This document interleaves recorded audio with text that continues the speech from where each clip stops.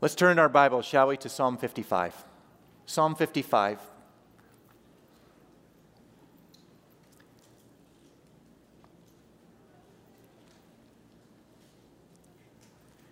You'll find Psalm 55 right about the middle of your Bible.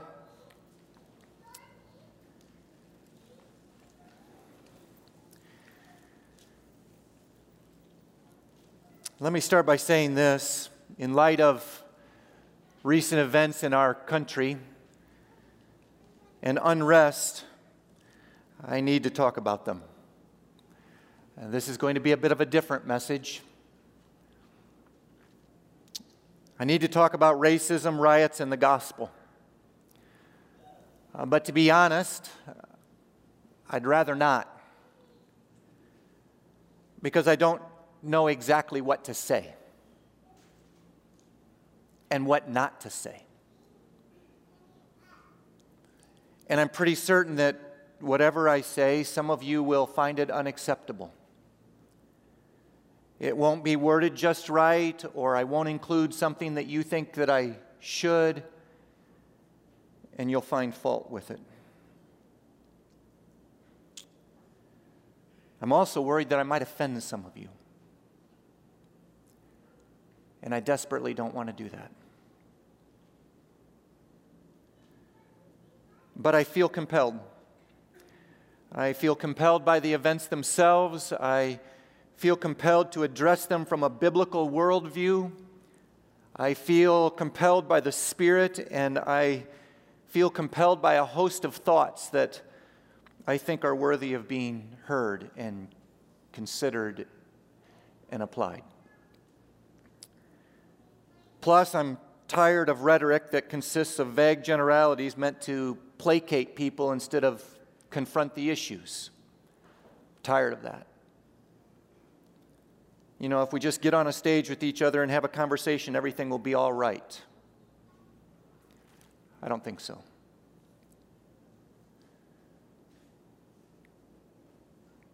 I'm also tired of the mob mentality and shallow crowdthink of social media, fueled by impulse, extremists, and a lack of critical thinking, including slogans that sound good and feel good but do little good, and often represent a whole lot of bad. Tired of that as well. And so I'm going to lay out 10 thoughts that I hope addresses some of that and helps us have the mind of Christ in all of this. The mind of Christ.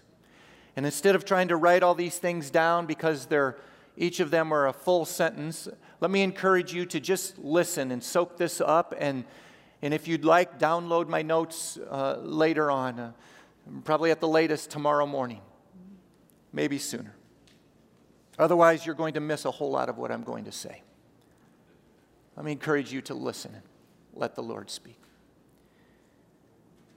I want to pray first.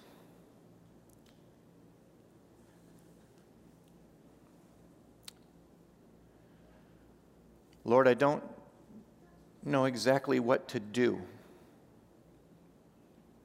or say, but my eyes are on you still. Will you give us all eyes to see and ears to hear? Will you help us to apply the essence and ethic of the gospel to all of this?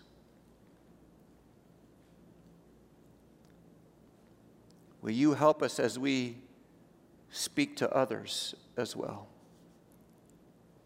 We pray in Jesus' name. Amen. Here's the first thought. Most black people live in a state of constant wariness and weariness because of the distrust they feel or experience from time to time. Most black people live in a state of constant wariness and weariness because of the distrust they feel or experience from time to time. Not all, but most. A constant state. I've never walked into a department store and noticed a security guard tailing me. Ever. They do. Maybe not every time, but enough times to cause them to look over their shoulder to see who's looking over their shoulder.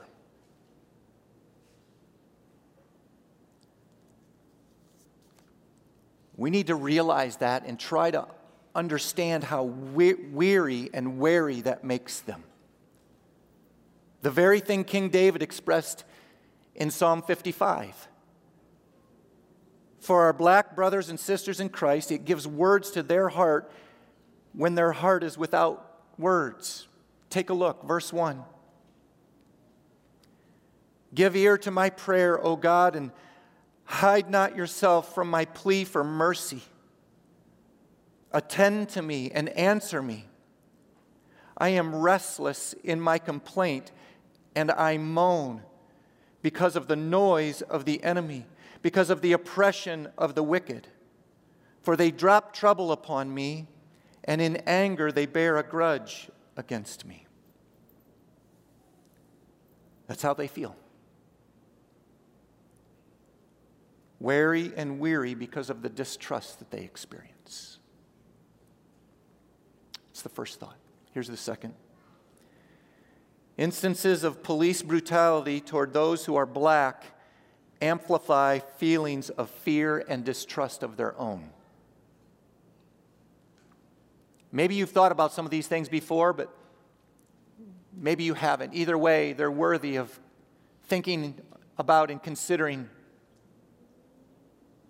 Instances of police brutality toward those who are black amplify feelings of fear and distrust of their own. Fear that it might happen to them, or God forbid, even worse, to their kids. It's amplified, that fear, as is their distrust of the police in general. Instances of abusive power amplify feelings that are already there. They resurrect images and events of the past that cause them to wonder whether that might happen again in the present on a widespread basis. Brutality reminds those who are black of their own negative experiences with police, even if those experiences weren't of such a heinous nature. It's expressed once again in verses 4 to 8, here in Psalm 55. My heart is in anguish within me. The terrors of death have fallen upon me. Fear and trembling come upon me, and horror overwhelms me. And I say, oh, that I had wings like a dove. I would fly away and be at rest. Yes, I would wander far away, and I would lodge in the wilderness. I would hurry to find a shelter from the raging wind and tempest. That's how they feel. That's how they feel. And it's important that we realize that and try to understand it. Try to understand their amplified fear and trust and distrust in times like these. Because to do otherwise, especially as followers of Jesus, fails to love them as ourselves. Third, most black people are not looking for sympathy, just an acknowledgement of their plight and progress to change it. An acknowledgement of how they feel, what they experience, and what they fear. Not that we need to fall all over ourselves and lay it on thick, or virtue signal to make sure that they and everybody else knows that we care. But rather that we should listen well, acknowledge their plight, and express it in a personal, genuine way. I can see why you feel and think the way you do. And it makes me ache. Is there anything that I can do to help with that? That goes a long way. A personal expression in a genuine way. But they're also looking for progress. Not just words, but progress. Progress to change their plight. Measured most by their personal experience. And that's the change that most black people desire, the progress that most want. They want a diminishing fear and an increasing trust, both in their heart and in ours. A diminishing fear on our part, a diminishing fear of them, and an increasing trust in them. And on their part, they desire a decreasing fear of us and a increasing trust in us.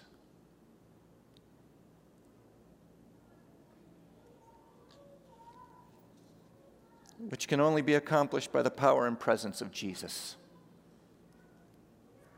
Period. Only He can change our hearts. Black, white, and everyone else. And until you believe that only the power and presence of Jesus can change hearts, until you believe that and submit to Him, we will never make progress.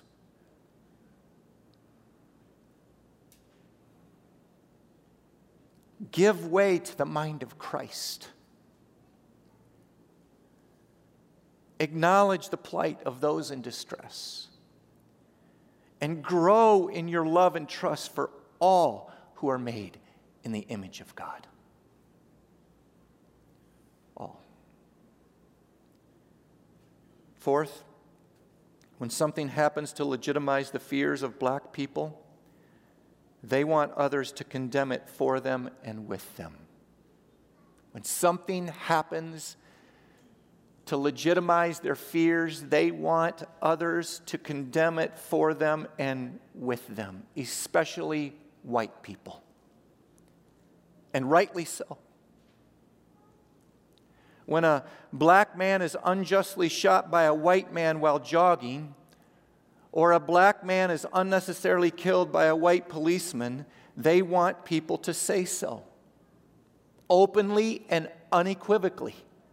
Without caveats, excuses, or anything else. They want that. And we should do it. We should. We should condemn those things. Sometimes silence really is compliance. Does that mean that you have to post something on social media? And do something that everybody else is doing in that respect? No. Does that mean you have to stand on the corner with a bullhorn? No. But you do have to tell someone. You do have to speak to your circle of influence. Whether it's your family or your coworkers or whoever else. And listen, just because you do, just because you say something doesn't mean that you're agreeing with everything that everybody else is saying. It just means that you're condemning what you should, acknowledging what you can, supporting what you ought. Don't let the inference of others keep you from speaking what is explicit and wrong. Stand with them. Condemn it for them.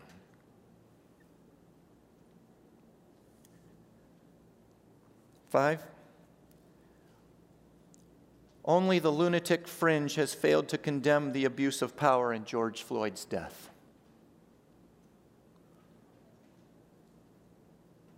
In fact, I haven't even heard of someone not doing so. One poll I heard mentioned found that 96% of Americans condemn it. And while that 4% on the lunatic fringe is still a shameful problem, I don't know that there's ever been such widespread agreement on something in our country. not even terrorist attacks. Don't be on the lunatic fringe when it comes to condemning the abuse of power and brutality. And don't even get close to that fringe by making excuses for it. Well, the guy was on some sort of drugs, or he was doing something wrong. It doesn't matter. It doesn't matter. It doesn't excuse the abuse of brutality, abuse of power and brutality. Number 6, too many people have failed to condemn the rioting and looting. Only the lunatic fringes failed to condemn the abuse of power, but too many people have failed to condemn the rioting and looting. Or to say it this way, the vast majority condemn the abuse of power, but far fewer condemn the abuse of freedom, with some even condoning it. Don't go there either. Every single one of us, black and white, must call the rioting and looting what it is: evil and wrong. Openly and unequivocally. Because Isaiah 5:20 says, "Woe to those who call evil good and good evil." Woe as in doomed and pitied. That's what that word means when you see it in the scriptures like that. Doomed and pitied. Better to say it like it is and call it wrong. And don't succumb to the thinking that, the reasons for the looting and rioting somehow justify it. The anger somehow excuses it. Two wrongs don't make a right. Or 2,000 wrongs in this case.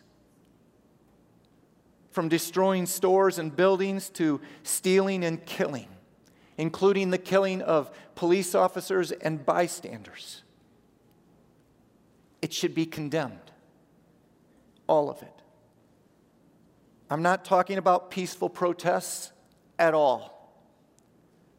I'm talking about rioting and looting. Even if those who are doing it feel unheard. Rioting may be the voice of the unheard, but that doesn't make it right.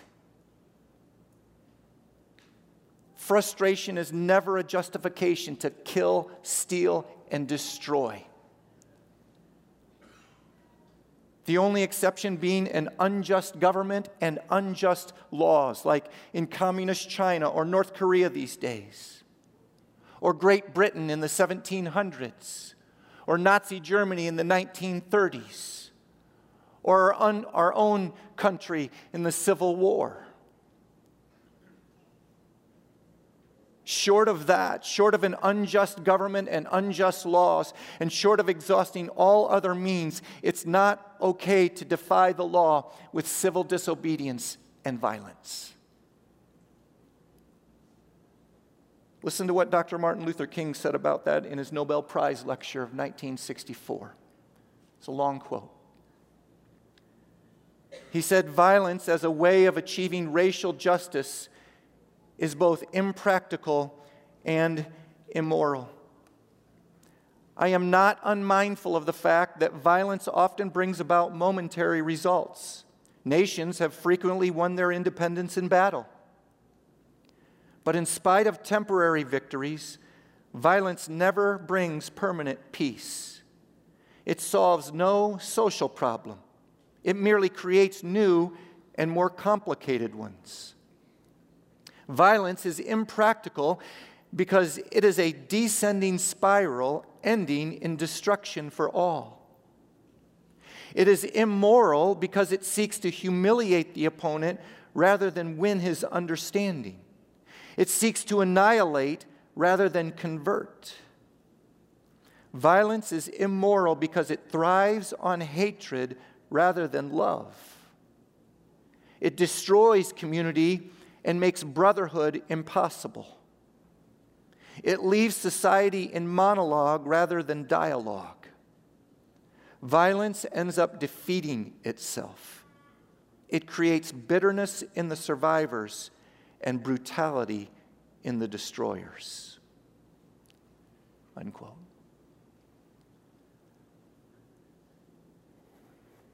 Rioting and looting is evil and wrong. Just like the abuse of power that killed George Floyd is evil and wrong. Condemn both.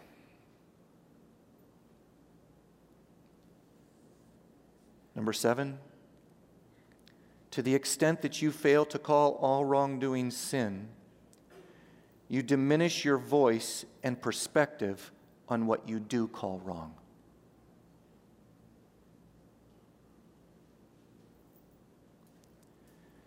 If you call the death of George Floyd sinful, wicked, and wrong, as you should, but you condone or soften your response to the rioting and looting, you diminish your voice on the former.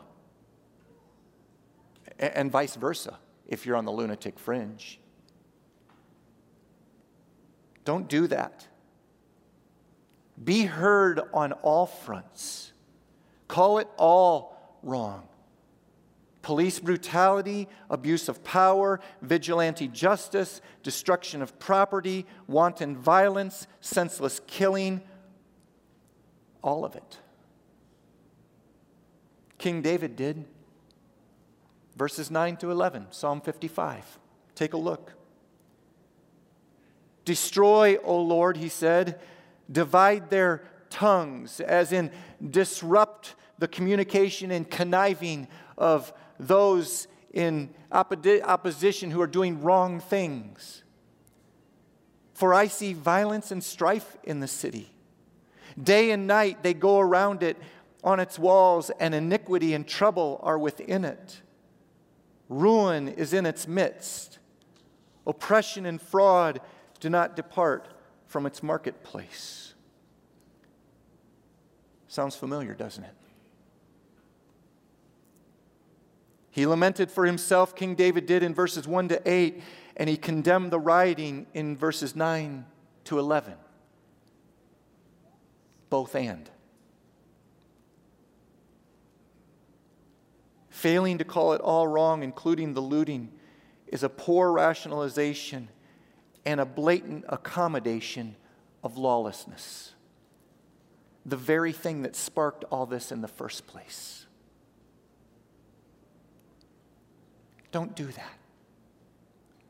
Let your voice and perspective be heard instead of ignored by calling all wrongdoing sin. 3 more. Number 8. We must distinguish between those who are sinful and those who aren't. We must distinguish between those who are sinful and those who aren't. Just because some people are racist doesn't mean all people are racist. And we need to distinguish between the two, or we will come to the wrong conclusions as a society and take the wrong actions. Same for police officers. Just because some have abused their power doesn't mean all do. In fact, the vast majority don't. And likewise, those who are black. Just because some resort to criminal behavior doesn't mean all do. The vast majority are good, upstanding citizens. Black, white, or blue, we need to distinguish. We need to distinguish in our thinking, our hearts, our speech, and our actions. We need to distinguish between those who are sinful and those who aren't. Otherwise, we will succumb to racism. We will succumb to stereotypes, and we will succumb to fear. Every single one of us. We must distinguish. Number 9, we must base our thoughts and conclusions on facts and truth, not feelings or ideology. Facts and truth, not feelings or ideology. Because feelings and ideology tend to cloud our thinking instead of clarify it. They tend to lead us to wrong conclusions instead of right ones. I once served on a jury with a woman who had been attacked by a man earlier in her life, a decade earlier. And it clouded her entire thinking about men. They were all bad. End of story. Because she allowed her feelings to determine her thinking instead of the facts.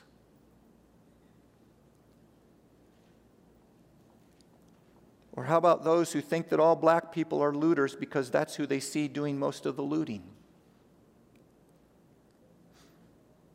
Or those who think all white people are racist because the two go hand in hand according to some ideologies? We can't do that.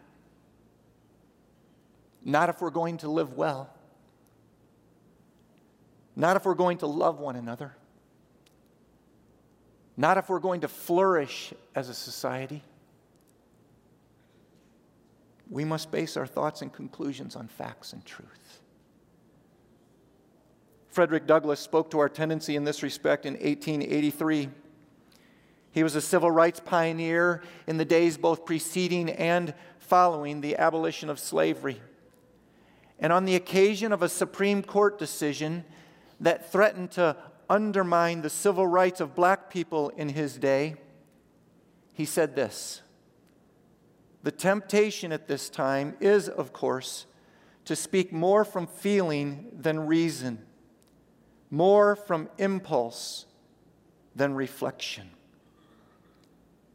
More from feeling and impulse than reason and reflection. It was the temptation then, and it's the temptation now. To give greater weight to our feelings and lesser weight to the facts. Even if we care to find the facts. Greater weight to ideologies and mantras being repeated and lesser weight to the truth, the data, the experience of the whole. We must base our thoughts and conclusions these days on facts and truth, not feelings or ideology. Otherwise, we are doomed.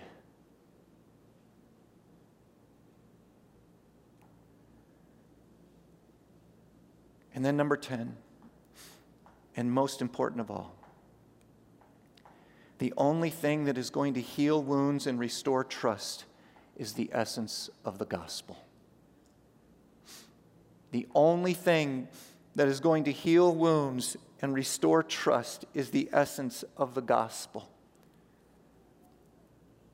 Forgiveness, repentance, love, and grace. That essence.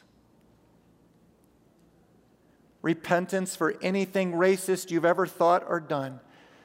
Search me, O God, and know my heart. And see if there be any wicked way in me. And lead me in the way that's everlasting. No repentance, no peace. Not in your soul and not in our country. And the same is true of forgiveness, another part of the gospel. Forgiveness for those who have wronged you, even when they haven't apologized. No forgiveness, no peace. At least not in your heart. And probably not in our culture either. Same for love. Loving your neighbor as yourself. Whether you're white and your neighbor's black, or you're black and your neighbor's white. Love them. Love them. It's the essence of the gospel, the essence of Jesus' love for us.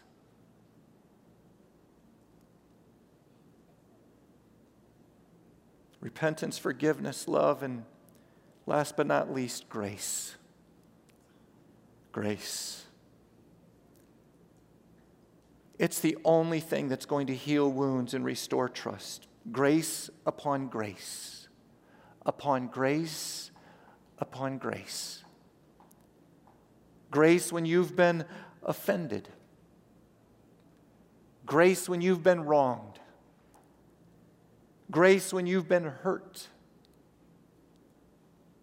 Grace that reaches out. Grace that includes. Grace that shows deference. Grace that blesses. Black or white, if we continue to hold grudges, demand vengeance, and think less of one another, we're done. We're done. Our culture as we know it will end. And it will be replaced by a tense tribalism, complete with even more geographic segregation and a restriction of all our rights and livelihood. We must return to the essence of Jesus, the essence of the gospel. Believers and unbelievers alike. It's the only way that we will heal, trust, and endure the failures along the way. The only way. Let's pray.